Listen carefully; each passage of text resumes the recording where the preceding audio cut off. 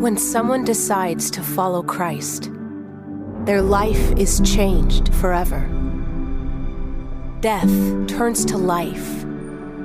Despair changes to hope.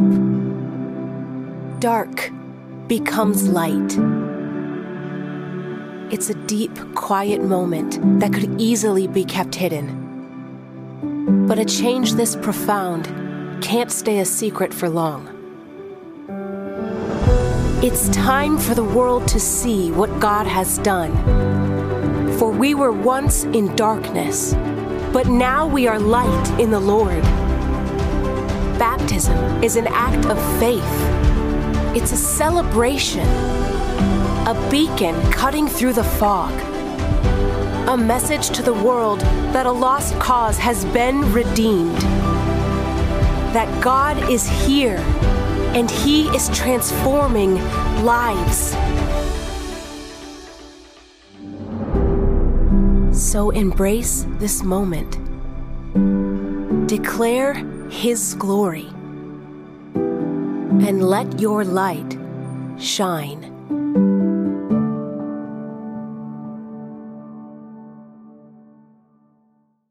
Find your place in your Bible with me at Acts chapter 8. While you're doing that, you probably noticed that we're in the process of remodeling here on the platform.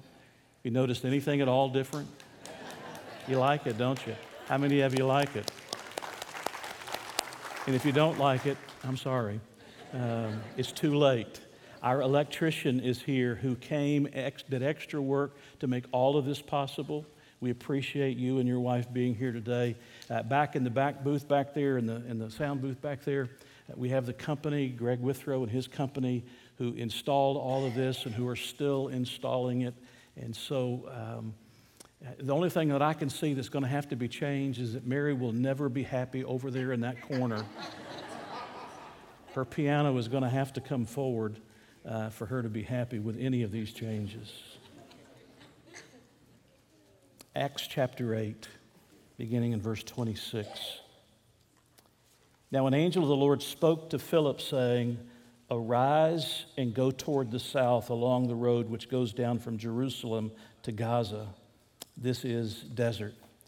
So he arose and went, and behold, a man of Ethiopia, a eunuch of great authority under Candace, the queen of the Ethiopians, who had charge of all her treasury and had come to Jerusalem to worship, was returning. And sitting in his chariot, he was reading Isaiah the prophet. Then the Spirit said to Philip, "Go near and overtake this chariot." So Philip ran to him and heard him reading the prophet Isaiah and said, "Do you understand what you're reading?" And he said, "How can I unless someone guides me?" And he asked Philip to come up and sit with him. The place in the scripture which he read was this: "He was led as a sheep to the slaughter, and as a lamb before its shears is silent, so he opened not his mouth. In his humiliation his justice was taken away, and who will declare his generation? For his life is taken from the earth." So the eunuch answered Philip and said, "I ask you, of whom does the prophet say this, of himself or of some other man?" Then Philip opened his mouth and beginning at the scripture, preached Jesus to him. Now as they went down the road, they came to some water, and the eunuch said, "See, here's water. What hinders me from being baptized?"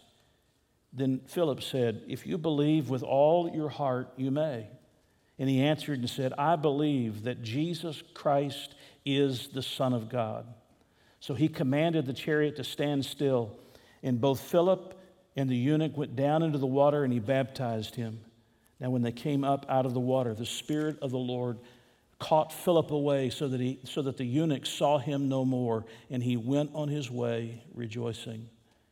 But Philip was found at Azotus, and passing through, he preached in all the cities till he came to Caesarea. Let's pray together.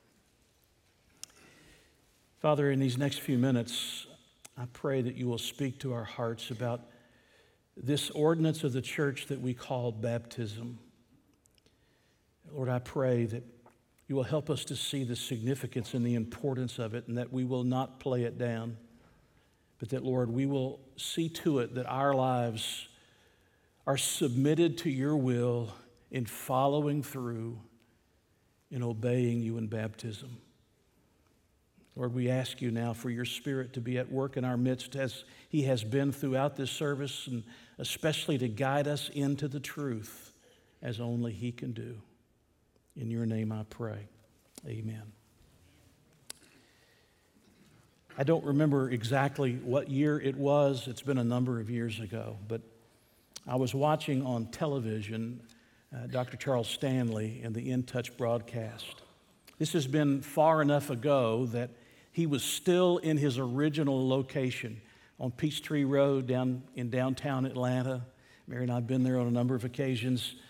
And he was still in that very stately old building, that very traditional looking old building. And on this particular Sunday, he was preaching on the subject of baptism, and I was interested. I had already been saved and baptized, obviously, but I was interested to hear what he had to say, though I'm ashamed to tell you I don't remember all of his points of the message. But I do remember one of the illustrations that he gave that day.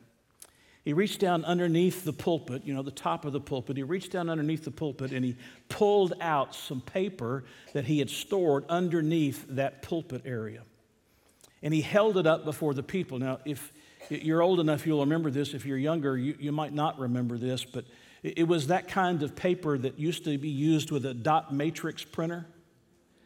They still use those printers in some places, but most of us are familiar with laser jets and ink jets and copiers and those kinds of things. But it was this kind of paper that was used in those dot matrix printers, so that you had alongside these sprocket holes so that it could feed the paper up into the printer, and it was connected so that when you got everything printed, you would tear off those pages, and then you would tear them apart one at a time, and then you tear off the edges.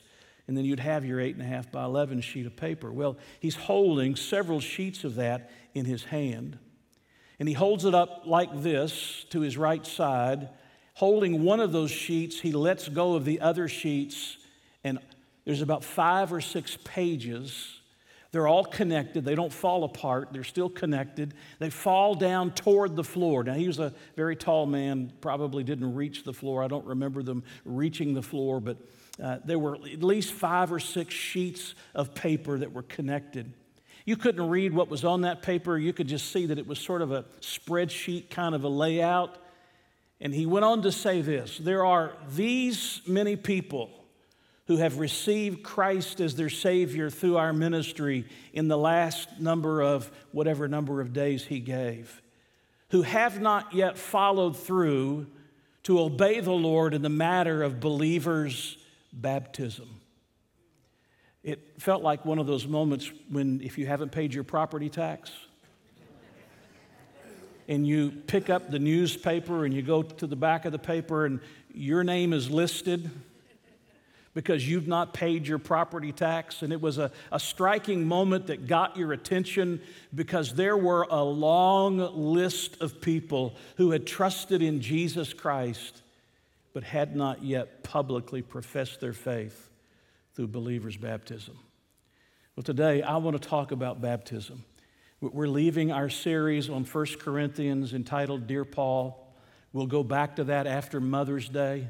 But these 2 Sundays, we're leaving that series for me to talk today specifically about this matter of baptism. And while I don't have a sheet of paper to unfurl before you with the names of all of the people in a spreadsheet fashion of those who've trusted Christ but haven't followed the Lord in believers' baptism, I do hope that you'll listen carefully to this message, because there are many amongst us who know Jesus but have never professed Jesus through following him in baptism.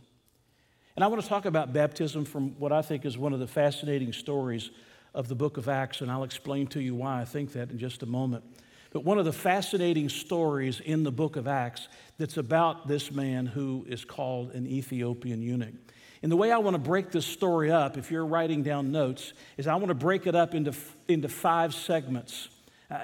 There's 5 headings. There's 5 movements that are in this story that I want us to talk about for a few minutes. And I want to do it this way because I want everybody to go home with something, having learned something from the Scripture. But I especially want those who have never followed the Lord in believers' baptism to be challenged today to step forward and take your stand with the Lord Jesus Christ. We begin this morning talking about the earnest seeker. The earnest seeker. This particular person we're talking about is, in fact, this Ethiopian eunuch about which we have just read. Let me give you a little bit of background about this man so that you'll understand him. He comes from Africa. He is out of Africa. When you're thinking about Ethiopia in his day, you're thinking south of Egypt. You're thinking down in what is the territory today that's called Sudan. And he lives down here in this territory. It means that he would have been a dark-skinned man that came from what was considered in the first century to be a very exotic kind of a nation, sort of a mysterious kind of a nation. As a matter of fact, it's said about Ethiopia that it was considered by some to be the ends of the earth.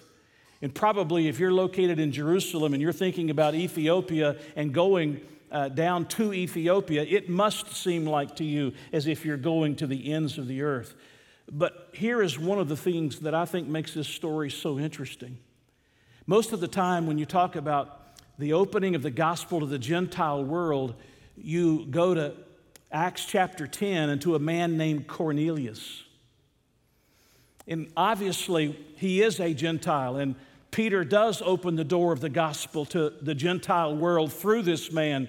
But the reason the book of Acts goes that direction and uses that particular story is because the gospel is going to go to Europe. It's going to be interesting to the Roman hearers of the book of Acts. But even before Cornelius, the Gentile who became a believer in Jesus himself, there is this man, this Ethiopian eunuch, who many believe, I believe, was a Gentile himself. And he has a very unique title. He's called a eunuch. In the first century, to be called a eunuch could be a euphemistic title, a title that was used to refer to somebody who was a high-ranking military or political figure. But I think more likely in this text, it refers to someone who has experienced the physical reality of what it means to be a eunuch. And the reason I say that is because that aspect of him is mentioned 5 times. You remember Luke is the writer of the book of Acts under the inspiration of the Spirit of God. But Luke was a medical doctor, and Luke would have understood the physical reality of being a eunuch, and he mentions it 5 times in this text, such that I believe that he's talking about somebody who has been through that reality in his own physical life. And why would they do that in the ancient world of that day? Well, part of the reason is because they didn't want somebody who was working amongst the royalty to have a child with somebody that was royalty and have a claim on that royalty. And so they would submit themselves to this physical act that caused them unable to be able to have children. And here he's called the Ethiopian eunuch. One thing about being a eunuch would mean that he couldn't be a proselyte to Judaism. He could be a God-fearer, which he is, but he could not be a proselyte to Judaism. In Deuteronomy chapter 23, verse 1, eunuchs were excluded from the covenant of God, becoming a proselyte in the covenant of God. We know about this man as well that he's wealthy. We have to know he's wealthy because just of the length of the trip that he has to make in order to get to Jerusalem. Now, this is not the way you want to find out how much distance there is between Sudan and Israel. I took Khartoum, Sudan, and Jerusalem, Israel, and I put it into my GPS. And it says there are, if you travel the roads they recommend, that there are 1,500 or so miles between Sudan and Jerusalem, Israel. The average person could travel in that day about 20 to 25 miles. Think about this for a moment. If you divide 25 into 1,500, that means you've got 60 days. Such that the scholars tell us that probably 45 to 60 days it would have taken him to make the journey from Ethiopia to Jerusalem, and another 45 to 60 days to go from Jerusalem back to Ethiopia. That would take an enormous amount of money. There are people who are traveling with him. There's food that has to be bought. There are various other needs that have to be met in the course of this trip. And besides that, when he gets there, he purchases something that very few people have. He has a scroll with the prophet Isaiah written on it. That would have been something that cost an exorbitant amount of money. You can imagine him as the minister of finance in in Ethiopia. You can imagine that he did have money at his disposal, but there are very few people who own a copy of God's word in this day. And here he is traveling back from Jerusalem, back down to Ethiopia, and he owns and has in his possession a copy of an Isaiah scroll. That only indicates to us that he was somebody that had some measure of means, financial means, to be able to have a trip of this nature that took that long, to be able to ask to be away from his duties in the country, to be able to make a trip this long that would take that much time for him to make as a journey. The one thing we know about this man is that he was seeking God. There's something about Jerusalem he knows and he wants to go see for himself. There's something about Jerusalem that has touched his heart, something about the God of the Jews, Jehovah God, that has touched his heart. We know that the Gentile people grew weary under their pagan gods, little g gods. That they were weary because those gods were powerless to help them. They could do nothing for them. They were just statues of rock or wood that were made with man's hands. They couldn't do anything for them. And besides that, what went with that kind of paganism, that pagan idolatry, were all of these pagan morals. And there was a whole Gentile world that was weary of that kind of paganism. And maybe that's what caused this Ethiopian eunuch to take note of the God of Israel. There's something different about those people. He's heard about them and he wants to go find out more about them, and he begins making this journey. Or maybe he's on this journey because of a promise that God made to eunuchs. In Isaiah chapter 56, verses 3-5, God says in his coming kingdom, there's going to be a place even for the eunuchs. They might not have been people amongst his people, but if they followed the law and they kept the Sabbath and they did what he said, in his kingdom, there was going to be a place even for the eunuchs. And you can only imagine that this man living with that physical reality must have wondered often, is there a place for me? But there's something about this man, this earnest seeker, that causes him to head to Jerusalem and take this long journey because his heart is hungry for something that's missing. That brings me to the second stage of this story, and that's what we'll call the obedient Christian. The obedient Christian. His name is Philip. Philip is quite a character, especially in the opening chapters of the book of Acts, isn't he? If you remember early on in the New Testament church, when the church was birthed into existence in Acts chapter 2, the number of believers was growing so quickly, and part of what they did was they made sure that the widows were taken care of. But the result was that there were so many widows that needed to make sure they had food that the apostles could not keep up with all of it, and it was taking them away from the Word of God and taking them away from the prayer in which they were to be involved. And so they speak to the Christians in the city of Jerusalem. They say, you choose 7 men. And then he goes through and he gives a list of the qualities, the characteristics of the kind of men to be chosen. These are what I often refer to as the prototypes of what deacons are supposed to be. Men who are men of character, men who are men of service, men that are willing to serve others and care for others and do on behalf of the apostles, in this case on behalf of pastors, what they cannot do and still do the things that only they can do. So they choose these 7 men. One of them is this man, Philip. Philip was quite a man. Philip, we know, had 4 daughters. And it says about the 4 daughters that they prophesied. It means that this man had raised his family right. This man had invested in his family, and his daughters had faith in the one true God. And it won't be until chapter 21 that you hear his name again, after chapter 8, that you'll hear his name again. That's more than 20 years later. He's living down in Caesarea, and he's still doing what he's been doing here in Acts chapter 8. He's still introducing people to Jesus Christ to such a degree that they call him Philip the Evangelist. But what I want you to notice specifically is that this is a Christian who was ready to obey God, whatever God told him to do. Notice, if you will, back to chapter 8 and verse 26, and I want you to see the instantaneous obedience of this Christian man. Verse 26, it says, "Now an angel of the Lord spoke to Philip, saying, 'Arise and go toward the south.'" And if God told me to do that, I'd do that right now. The south. The Lord's coming back through the south, through the Atlanta International Airport. No, we don't want that. He'll be lost in the Atlanta International Airport. Go to the south, Philip. Go to the south. And notice verse 27, so he arose and went. Not a hesitation. There's not a moment of tarrying just to argue with God. Lord, do you know where you're telling me to go? Do you know what you're asking me to do?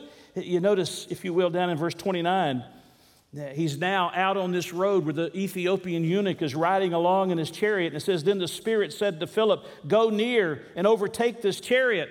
And what does he do? Argue with God? Not at all. Verse 30, so Philip ran to him. Or you get down to verse 30, and you see he says that the Spirit of the Lord caught Philip away. In other words, after this encounter with this Ethiopian eunuch, God in some miraculous way snatches Philip away. The word caught away is the word for rapture. He raptures him away. And what do you find Philip doing? Exactly what Philip's been doing the entire time. Down in verse 40, Philip was found in Azotus. He preached in all the cities till he came to Caesarea. You know what you find in this man, Philip? You find a man who is an obedient Christian.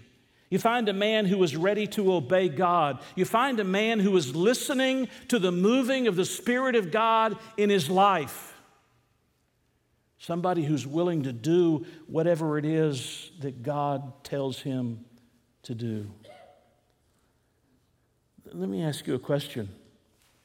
Are you an obedient Christian? When God shows you something out of His Word that He tells you that you're to do or that I'm to do, are you willing and ready immediately to obey Him and to do exactly what He says to do, even if you can't understand what He's telling you?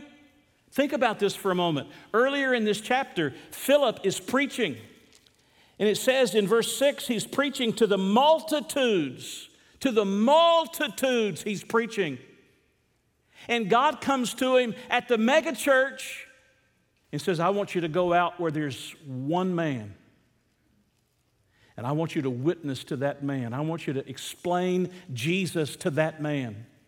And what does Philip do?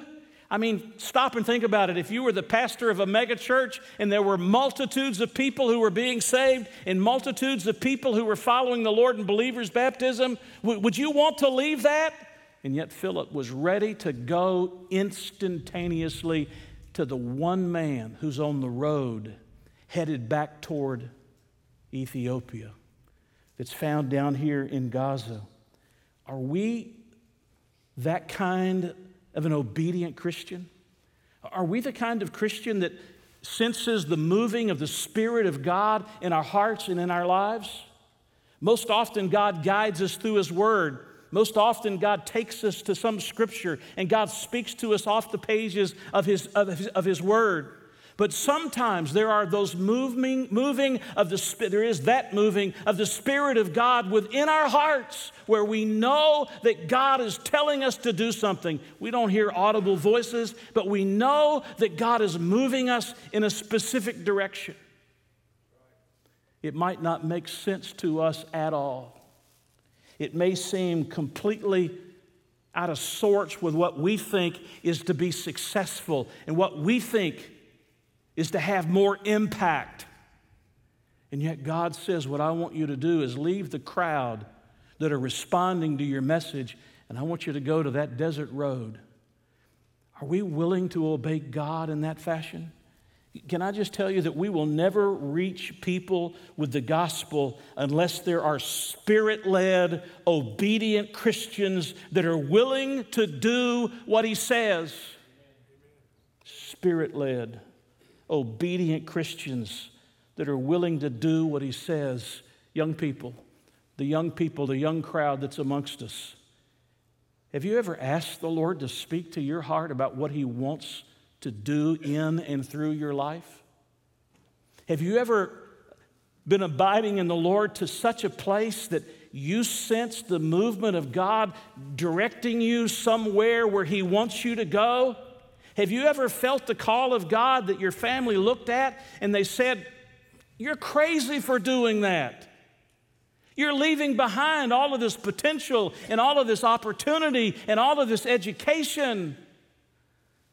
I was moved when I read the story in the last couple of weeks about Granger Smith, a country musician whose star was rising. His music was becoming increasingly more popular. And yet Granger Smith is walking away from a music career that could make him millions of dollars, because he believes God has called him to do something greater and more significant with his life. Don't misunderstand me. If God calls you to be a doctor, be a doctor. If God calls you to be a lawyer, do something else. No. If God calls you to be a lawyer, be a lawyer. If God calls you to be a teacher, be a teacher. If God calls you to be a mechanic, be a mechanic. But have you ever stopped, young people, and asked the question, "Lord, what would you have me to do?" And have you ever listened to the promptings of the Word of God and the promptings of the Spirit of God within you? Because God might want to use you in something that doesn't make sense to anybody else, but it's something that God wants to do to change people's lives. And let me just broaden that out to all of us. Do we live in such a way every single day where we're open to the Word of God and to the moving of the Spirit of God so that we can share the life-changing message of God with people? Are we doing that? Are we living in that way? Wouldn't it be great if we were doing what the early church was doing when the persecution came? And it says that they were scattered everywhere. Doing what? Playing Nintendo? They were scattered everywhere preaching the Word. Just think for a moment, if every one of us were sensitive to the working of the Spirit of God, directed by the Word of God, willing to be obedient to God. Just imagine if this many people in this room and those that are watching us live, just to imagine the impact we could have on a community if we were just available to God. And what I like about Philip, every time you find Philip, you find him preaching Jesus. He's just always talking about Jesus. Can you get a better subject than that? He's just always talking about Jesus. That's what he does here in this text. He's talking to this man about Jesus. Notice, if you go back to chapter 8, verse 5, a text we didn't read, but just notice it. Then Philip went down to the city of Samaria and preached Christ to them. We look over to verse 35 of the same chapter. Then Philip opened his mouth and, beginning at this scripture, preached Jesus to him. And you get over to verse 40, the end of the verse 40, he preached, you know that's Jesus, in all the cities till he came to Caesarea. Hey, Christians, it's great to talk about sports. It's great to talk about baseball. I've been talking to people about the new pitch clock and about the larger bases and what difference it makes in stealing bases, although Christians shouldn't be stealing bases anyway. Stealing bases. We've been talking about those kind of things, but can I tell you what people really need to know? They need to know the name of Jesus. That's what they really need to know. That brings me to the third section of this story. We'll call it the gospel conversation. We've used that phrase here, the gospel conversation. This man is riding along in this covered chariot, pulled by some kind of beast of burden, maybe an oxen, pulled by some kind of beast of burden. And he's unrolled part of the scroll of Isaiah, and he's reading along, and he's trying to understand. It's interesting. It's interesting the coincidence or the coincidences that are found in this passage. Right. I mean, God guides Philip to the right desert road to find this man. The Ethiopian is reading from the right passage of Scripture in Isaiah 53. Water is going to be present for baptism when it comes time for baptism, and then the Spirit catches Philip away. This is no coincidence. This is all providence. God is at work here. God is doing something here. And this man is reading from Isaiah 53. Now, we don't know if he had the entire scroll or did he have just this section of the scroll. We don't know that. But we know that he was reading from the Septuagint. That's the Greek translation of the Hebrew text. And it says that he was reading it aloud. There's a reason why he was reading it aloud. If you've ever seen some of the Greek manuscripts, you will know that one of the things they did to save space is they didn't put spaces between words. And they didn't have punctuation like you and I think of punctuation. And consequently, reading something aloud allowed you to pronounce the words so that you made sure you got exactly what was being said in the text. And he's reading along from Isaiah 53. Do you know what Isaiah 53 is about? It's about the suffering servant. The Jewish community has no place in their theology for a suffering, sorrowful Messiah. They have no place. They're looking for a conquering Messiah. They're looking for someone who's going to throw off the oppression that's against them. And yet here is this man reading from this pertinent passage of Scripture that if you just stop and you compare it to the ministry and the life of Jesus, you recognize that Isaiah is speaking about Jesus. And Philip says, "Do you understand what you're reading?" And the man said, "How can I unless somebody shows me?" You know what what he does? The man invites Philip to come up into the chariot with him, to sit down next to him, and to explain the Scripture. Would you not have loved to have been there, to have listened in? I'd love to have been a fly on the wall, right? I mean, what an incredible conversation as he talks about the suffering servant and he connects him to Jesus Christ, the one who came to suffer for the sins of all mankind. Can you imagine that conversation? There's a gospel conversation that's going on here. And Philip was more than obliged to make the connections for this man, for this Ethiopian eunuch, to Jesus. Do you see what's going on here? He starts with the Scriptures, empowered by the Spirit, and speaks the message of Christ to this man. Did you hear that phrase, those phrases?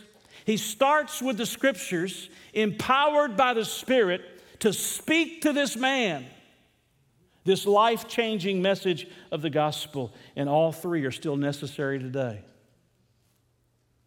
We need the Scriptures, we need the Spirit of God's empowerment, and we need people like you and me to speak the message of the gospel, to have gospel conversations. And here's what's interesting. After he explains Jesus, it all comes down to one simple thing. Do you believe this, Mr. Ethiopian? Do you know what it takes to be saved? Well, there's a long process, isn't there, Pastor? I've got to quit this and start that, and got to be willing to do this and willing to start that. Or after I've been saved, I've got to be willing to do this, that, and the other. Well, what does it take for a person to come into a right relationship with God through His Son, the Lord Jesus Christ? It takes one word. You have to believe. You have to believe that life is in Jesus Christ, that Jesus is the Savior, that Jesus' sacrifice on the cross of Calvary was for your sins and for mine, and that He is your only hope of spending eternity with heaven. It is to believe that in Him is eternal life forever. You understand that we don't want to make that confusing. John chapter 3, verse 16, for God so loved the world that He gave His only begotten Son, that whoever believes in Him should not perish, but have everlasting life. For God did not send His Son into the world to condemn the world, but that the world through Him might be saved. Now listen carefully. He who believes in Him is not condemned, but he who does not believe is condemned already. And the reason? Because he has not believed in the name of the only begotten Son of God. And in those moments, this man put his faith in the Lord Jesus Christ and became a born-again Christian, because when Philip asks him, when he's asked about baptism, and Philip asked him, well, you have to believe with all your heart that Jesus is the Christ. Listen to what he responds at the end of verse 37. I believe that Jesus Christ is the Son of God. Boom, salvation. Instantaneous. Automatically. He's born into the family of God. That brings me to the fourth movement of this story, and that's what we'll call the baptized believer. The baptized believer. And this is where I want to spend just a few extra moments, and then I'm going to close. A few extra moments to talk to you about baptism. That's what we're talking about ultimately. Hopefully you're learning about this story and details about the story that you might not have known before, and you're being challenged about your obedience and about being a Spirit-filled Christian, a Spirit-led believer, guided through His Word, willing to be used as a witness, whether it's to a large crowd or it's to one individual. Hopefully you're learning those lessons. All of us are learning those lessons. But to those of us who know Christ as our Savior, the very first step of obedience to God is the step of following the Lord in baptism. When I was 12 years of age, we went to a United Methodist church growing up. My parents were believers. I obviously heard the scriptures, and my parents taught me the ways of God, but I didn't have a personal relationship with Jesus Christ until I was 16. But at the age of 12, I went through my church's baptism confirmation class. You had to be able to go through this class for children, and you had to be able to answer certain questions, and I answered those questions, and at the end of doing that, you were then taken before the church during one of the services. The kids come forward, and the minister would reach in, and he would pull water out on his fingers, and he would sprinkle it on our heads as he walked down the aisle, and one by one we were all sprinkled, and we all became a member of the church. Unfortunately, to me, that was ceremonialism and ritualism. I didn't understand it was about a relationship with Jesus Christ. And it wasn't until I was 16 years of age that it really clicked in my head, and I knew that I had to believe on Jesus Christ, not to be a member of the church. I had to believe on Jesus Christ to have a relationship with God through His Son, and to have the gift of eternal life to be my own. And I believed on Jesus as a 16-year-old teenager, and I was baptized later by immersion at the church where I was saved. Dear friends, baptism is not something that's just a ceremony. It's not something that's just a ritual that we do. It's not an initiation rite, like you're trying to get into a sorority or a fraternity. This is a matter of publicly professing your faith before others and letting them know that you are a child of the living God, that you believe in His death, His burial, and His resurrection, and you believe that's your only hope of eternal life with God. Not the waters of the baptistry. Your belief in Jesus Christ is your only hope of eternal life. I want you to notice that this Ethiopian eunuch's baptism was immediate. It was immediate. I don't know whether Philip explained baptism to him as he had done with others earlier in the chapter. I don't know if that was going on in this conversation, this gospel conversation, or maybe the Ethiopian just knew that a proselyte to Judaism had to be baptized, and he understood that he had to be baptized. I don't know how the conversation of baptism came up, but we just know that he wanted and knew that he was supposed to be baptized. And you know what he does? Immediately, he gets baptized. Now, I understand, we're not on a desert road going to run out of water here before very long. At least I hope not. Not on a desert road going to run out of water here before very long. There's opportunities galore to follow the Lord in believers' baptism, but it is no small matter for a person who has trusted in Jesus to follow him and profess him through the waters of the baptistry. That is the New Testament pattern. Immediately. Acts chapter 2, verse 38, Peter finishes preaching to all of that crowd of people. 3,000 people are saved, and they are baptized. Or you get here to chapter 8. If you look earlier in this chapter, you find that at the end of verse 12, chapter 8, it says both men and women were baptized. If you move along in the text, you find in chapter 9, verse 18, that once Paul, who had met Jesus on the Damascus Road, his eyes were opened so that he could see again. He was baptized. Or you get to chapter 10 where Cornelius is saved and he's baptized. Or you get to Acts 16:33 where Paul has been preaching at Philippi. And the Philippian jailer comes to faith and his family comes to faith and they're baptized. It's immediate. It's by immersion. It's not by sprinkling and it's not by pouring. It's by going down into the water and coming up out of the water. Did you see that when we were reading through it? Look at verse 38. He commanded the chariot to stand still, and both Philip and the eunuch went down into the water, and he baptized him.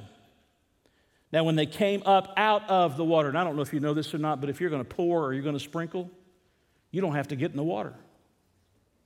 As a matter of fact, it's not absolutely necessary that you be in the water when you're baptizing somebody. But if they're going to be baptized according to the Scripture, they've got to be in the water. They've got to go under the water. They've got to come out of the water. That's the biblical pattern of baptism. It means to immerse. It was immediate. It was by immersion. It was to identify with Christ and his people. You realize that this baptism doesn't take place in a church meeting? You don't have to have the church together to baptize. You have to have people there to witness it. But you don't have to have the church together to baptize. You understand that Philip didn't stop and say, "No, wait a minute, we got to stay here a few days so we can get some of the church to come down and they can all gather around and watch you be baptized." And yet this man's baptism story has been told for the last 2,000 years because it got recorded in inspired Scripture. It was spontaneous. It was a profession of faith. And can you imagine everyone that was traveling with him, however many there were in this entourage of this important official of Ethiopia? Can you imagine everyone watching him as they go down into the water and they come up out of the water? And the impact of this man's testimony on the others who were there. Can I just tell you that when you follow the Lord in believers' baptism, you're making an impact on other believers who are watching it and other unbelievers who are watching it. This is no inconsequential matter. This is no secondary doctrine. It's not a matter of how you get saved. This is a matter that once you're saved, you obey the Lord. You remember like Philip? You obey the Lord immediately by immersion. To identify yourself with Jesus. That brings me to one last stage of this, and that's the missionary witness. I love how this story finishes, and I'm about to finish. At the end of verse 39, verse 39, it says after Philip was caught away, it says this Ethiopian eunuch went on his way rejoicing. I love that. He had a big smile on his face. I'm sure the burden was lifted off of him. He knew now he had a relationship with God through his son Jesus. He understood that the suffering servant of Isaiah 53 was fulfilled in Jesus Christ, the one who gave his life on the cross of Calvary and was resurrected. And he goes away rejoicing. Now, the bottom line is a lot of us look like we've been eating persimmons all morning. Our faces are sort of drawn.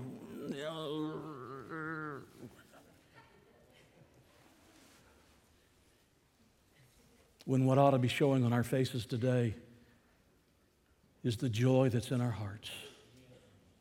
That we are children of the living God, that we are made right with God. And here's the incredible thing. We don't have this in the biblical record. We have this in the historical record. Irenaeus, who lived from AD 130 to 202, AD 130 to 202, one of the early church fathers, wrote that this eunuch became a missionary to his own people to spread the gospel among them.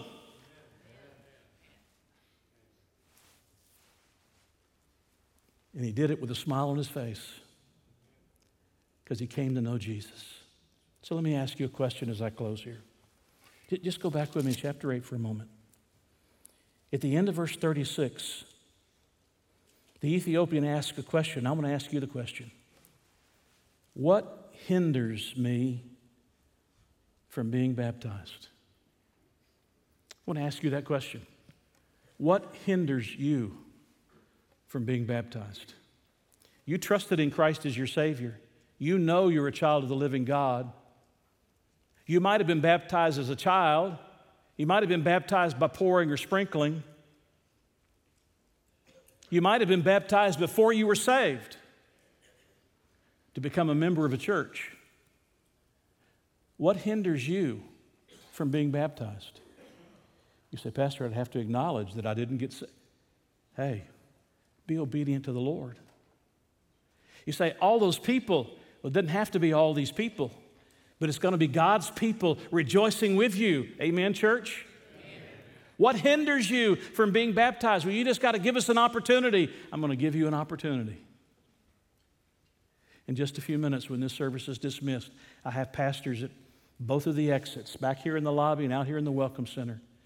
They have a clipboard in their hand. They're the ones with the lanyard around their necks and got a big tag so that you can identify them as the pastor.